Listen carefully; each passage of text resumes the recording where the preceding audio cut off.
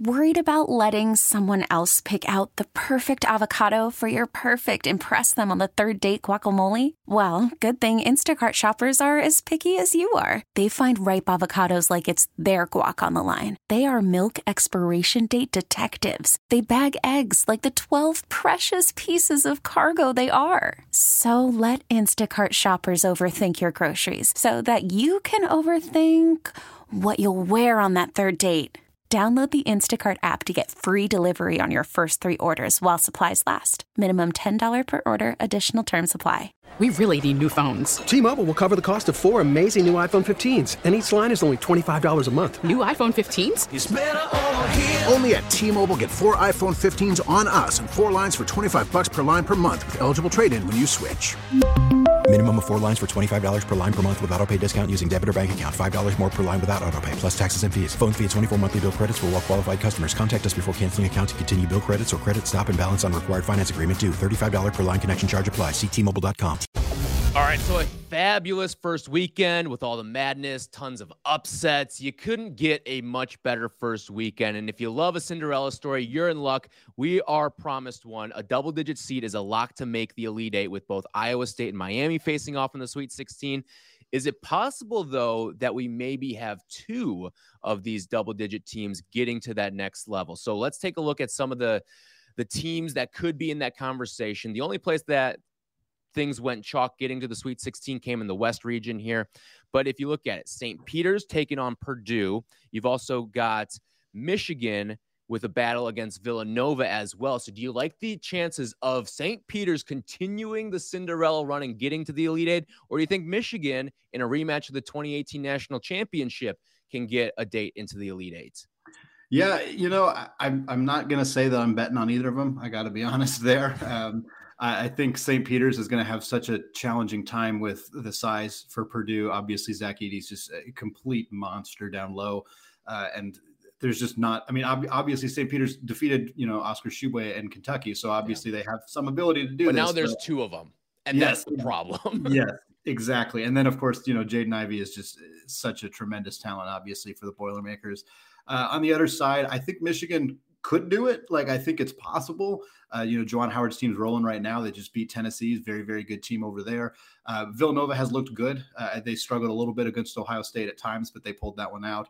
I think if Colin Gillespie continues to play the way that he has been playing, he's one of the best guards in the country. We've talked on the show already about the importance of quality guard play in a year where guard play was kind of down as a whole. Like, that's a big storyline of the season. And that's why teams like Villanova, who got a 2 seed, has been a great offense. Purdue, we talked about them, obviously Gonzaga and Andrew Nembhard and the way he's been playing, and then you have Arizona almost lose today because Kirk Kriisa has a really, really off night coming back from an injury. So like, that's been a huge storyline. And I think it's definitely going to be a pretty big factor in that Nova Michigan game. And if, like we said, if Gillespie has himself a good game and kind of controls the pace there, I think Nova pulls that one out. And also to expand on your guard play comment as well, Kansas has just gotten much better play out of Remy Martin too. He's been fantastic these last couple of games. And that's been a big reason why Kansas has now not only got a nice little path to get to the Final Four, but they look strong. And even though they had a battle with Creighton, if Remy Martin played like the Remy Martin of the regular season, that team is not winning that game against Creighton. That was a great Remy Martin performance, and he's been putting them on these last couple of games. I do want to pick your brain a little bit about Michigan here, because this is a team that feels like maybe it's playing with house money at this point. They didn't have to go to Dayton to play in the first 4. A lot of people were upset with that. Some people think they shouldn't even be in the entire field. But there is a Michigan team that lost in their first game of the Big Ten tournament. It felt like that was a quasi play-in game at the time, and it may have felt like they played their way out, but they've come out. They got punched in the mouth really early against Colorado State, absolutely flipped the switch in the final 22 minutes of that game. And then they come out, they got punched in the face early against Tennessee, punched back, took the lead at halftime, and they've looked really strong through these first 2 games. And what's been the biggest difference for you with Michigan getting to the point where they're at right now and now having a chance to get to the Elite Eight or the Final Four? Yeah, you got to give a lot of credit to Juwan Howard. He's obviously been in the news quite a bit this season for, a confrontation with the Wisconsin coaching staff. And, being in the news for Michigan having a disappointing season, but the adjustments that he has made in these first 2 tournament games, I think, are huge. The ability to correct this team and get them back on track. This is a team that earlier in the year, they folded in games like these. Yes. Like they would get punched in the mouth early and they would lose. They lost. They got blown out by North Carolina early in the year, lost to Rutgers, got blown out pretty badly by Michigan State. Like this is a team that really struggled in some of those games earlier in the year. And for them to come out against 2 really good teams in the NCAA tournament in the first 2 round games that they've had. And Colorado State is a team that I had going to the Elite Eight. I really believed in David Roddy in that group, and Michigan, really took it to him in the second half of that game and slowed Roddy down. And Hunter Dickinson obviously has just been such an extraordinary talent throughout his collegiate career. It's nothing that new, but he's really taken it up a level for this team and has looked like the best player on the floor and basically the last handful of games that he has played this season. And him and the coaching and adjustments by Howard have got this team, like you said, staring down the face of potentially going to the Elite Eight. Which would be remarkable considering where the season was a few months ago. Yeah, if you told me after that Wisconsin game, when the punch, the mush, whatever you want to call it, whatever semantics you want to use, heard around the world, when that happened, if you told me this team was going to go to the Sweet 16, I would have said, are we sure this team's going to get into the tournament? Right, the way they're playing right now. But the biggest difference for me has been, like you mentioned, Hunter Dickinson. I mean, they are making a concerted effort to get him the ball. He's getting to the free throw line. He's making his free throws as well. In the tournament, he's got games of 27 and 21 so far. He had a double-double with 27 and 11 in the biggest game of the season against Tennessee. Getting the ball to Hunter Dickinson has been the biggest difference in my eyes for this Michigan team. When you look at the best games that we're going to be looking at in the Sweet 16, what region are you pointing to? What matchups are you pointing to? What are you most looking forward to in the Sweet 16, Andy? Well, I'm a college basketball junkie, so I could find a reason to like just about every single one of these games. But I'll narrow it down to a couple of them. Obviously, Texas Tech Duke is going to be such a fun game. Two Titanic programs. Obviously, you have Coach Krzyzewski and the whole storyline going on there. The job Mark Adams has done at Tech has been fantastic. It's a team that they didn't play particularly well against Notre Dame, and that's definitely something to watch. Duke obviously had their struggles against Michigan State as well. So that's probably the tops of my list. But the game that most recently got solidified is this matchup in the South region between Arizona and Houston. I think that's going to be so fun. Arizona, obviously, they play at this warp speed pace. Incredibly efficient offensively. Christian Coloco just had 28 points on 12 of 13 shooting against TCU, which is one of the craziest games I've seen from him in his career. And then obviously Houston and the job Kelvin Sampson has done and where that team is at. A lot of people thought they weren't going to get out of the first round against UAB, and for them to not only win that game, but go out and hand it to Illinois and get a chance to play for the Elite Eight. I mean, I'm not sure I thought there was anybody in this region outside of Tennessee who would really challenge Arizona, but I think Houston's got a really good shot at making that a great game. How about the job that Kelvin Sampson has done? Yeah. I mean, has to be the coach of the year. And I know it's based off of regular season and maybe even conference tournament merit, but this is a team that got hit early with injuries. They lost 2 All-American caliber players earlier in the year with Marcus Sasser and Tremont Mark going down. And yet here they are, Sweet 16. And not just that, but I bet you there's a fair number of people out there that like them to take down Arizona potentially.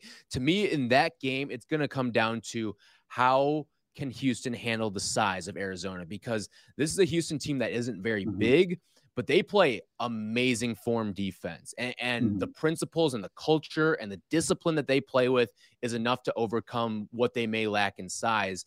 And we saw what happened when Arizona let up all these different offensive rebounds. Now, they got 2 timely ones when it really mattered, and it ultimately sort of won them the game, which is the great irony of that victory over TCU. But this Arizona team's also going to have to hit their free throws, too, because it's a Houston team that fouls a ton. And if you can maybe get them in a little bit of foul trouble, you might set yourself up nicely to get yourself a victory and get to the Elite Eight.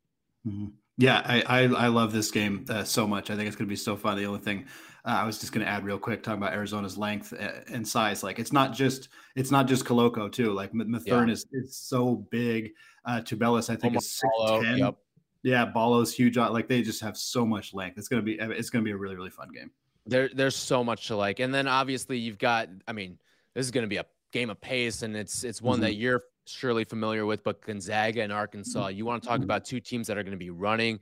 I mean, it's going to feel pretty similar, I think, to that Gonzaga-Memphis game where it's two teams getting up and down the floor, running, run and gun. It's just going to be an entertaining. It's going to feel like an NBA game probably.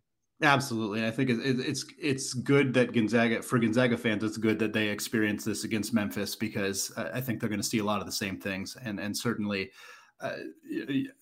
we saw a Memphis team that for 30 minutes was one of the few teams in the country that could run with the Zags. And they got gassed at the end, and they had some foul trouble, and that was really hampered them down the stretch.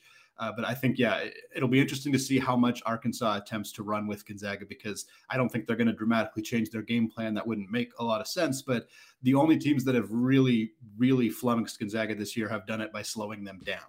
Obviously, St. Mary's is the best example of that, but Duke successfully just put a lot of pressure on the guards and didn't let them get anywhere. Alabama slowed them down, and those were Gonzaga's worst games. So if Arkansas tries to run with them, I think they're one of the few teams that has the ability to really do it, but it's not a recipe that's worked so far for anybody this year. So I'll be interested to see how that goes. If Andrew Nembhard has another good game like he did against Memphis, it's hard to imagine really anybody beating them, to be honest. Now, I know we're only in the Sweet 16 here, but the Final Four is on the brain of every single college basketball fan right now. And everyone likes to talk, once we get to this point, about the path. Who's got the best path? Who's got the best matchups to get to that Final Four, to get to New Orleans this year? When you look at the bracket right now, who does have that easiest path in your eyes, Andy? I think it's pretty clear to me, honestly, and it's Kansas. Obviously, Kansas got the tremendous benefit of the 10-11 matchup at the bottom of the region between Miami and Iowa State. They're playing a Providence team that has played extremely well lately, and that's the only reason I would hesitate on picking Kansas, because I don't think that a victory over Providence is remotely a sure thing. You know, you talked about Kelvin Sampson being your coach of the year. I think he's going up against another candidate in Tommy Lloyd, and then Ed Cooley down on the bottom at Providence is your other candidate there. He's had an incredible season, and for this team to be playing their best basketball really right now, I think it's going to be a tough matchup for Kansas. But if they can get past that one, then their path into the Final Four is either Iowa State or Miami. And it's really hard not to like that if you're Kansas. Much better than having to face either Auburn or Wisconsin. I think Purdue is another team that obviously, you know, their first game is going to be against a 15 seed that's playing out of their minds right now. But no 15 seed has ever won this game. So I think, you got to feel pretty good if you're Purdue that you're not playing Kentucky or Murray State or probably even San Francisco, quite frankly. But Purdue's second game after that is either going to be North Carolina or UCLA. And I would not be shocked if either of those teams beat Purdue. Purdue has obviously struggled so much on the defensive end this year. And while their offense and their pace and their scoring is unreal, UCLA and North Carolina can score the basketball too. And I think that they would give them a really good challenge there. So I think it's Kansas and Purdue, but it's, this is March, man. There's no guarantee either of those teams are going. I think it's Purdue just solely based off of that 15 seed matchup right now. But this is a Purdue team that's overlooked opponents time and time again this season. And you wonder, are they already looking ahead to a potential Carolina UCLA matchup? That scares the ever living hell out of me for a game like this, because we've seen what happens when they do that and they lose these games, or they play unnecessarily close and you exert a little too much. Like, best case scenario for Purdue, you run St. Peter's out of the gym in the first half and you get to rest your guys up before you take on either North Carolina or UCLA, because that is going to be an absolute dogfight against either one of those teams. You're going to need to have some fresh bodies against those two teams. Without a doubt. So, that's going to wrap it up here for us on the Ultimate College Basketball Tournament Show. We're going to be with you breaking down everything after every single set of games. We will have that for you here on the show, so be sure to subscribe wherever you get your podcasts, including the Odyssey app here. Tyler Rocky, Andy Patton with you every single weekend, breaking down the NCAA tournament. So be sure to subscribe, and we will talk to you guys with all things getting ready for the Final Four next week.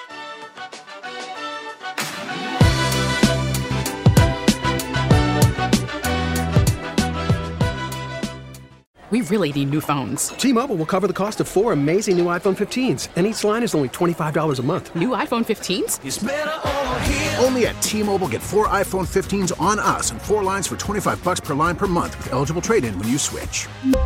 Minimum of 4 lines for $25 per line per month with auto pay discount using debit or bank account. $5 more per line without auto pay, plus taxes and fees. Phone fee at 24 monthly bill credits for well qualified customers. Contact us before canceling account to continue bill credits or credit stop and balance on required finance agreement due. $35 per line connection charge applies. See T-Mobile.com.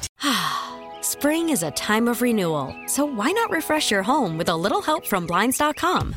We make getting custom window treatments a minor project with major impact. Choose from premium blinds, shades, and shutters. We even have options for your patio, too. Blinds.com invented a better way to shop for custom window treatments. There's no pushy salespeople in your home or inflated showroom prices. Our design experts can help you find the perfect window treatments on your schedule. We'll even send free samples directly to you. Plus, we can handle the measuring and installation for you. Unlimited window treatments installed for just one low cost. And with Blinds.com, you'll always get transparent pricing. No hidden fees. Our free shipping and 100% satisfaction guarantee can put the spring back into your step and into your home, too. Shop Blinds.com right now and save up to 45%. Up to 45% off for a limited time at Blinds.com. Blinds.com. Rules and restrictions may apply.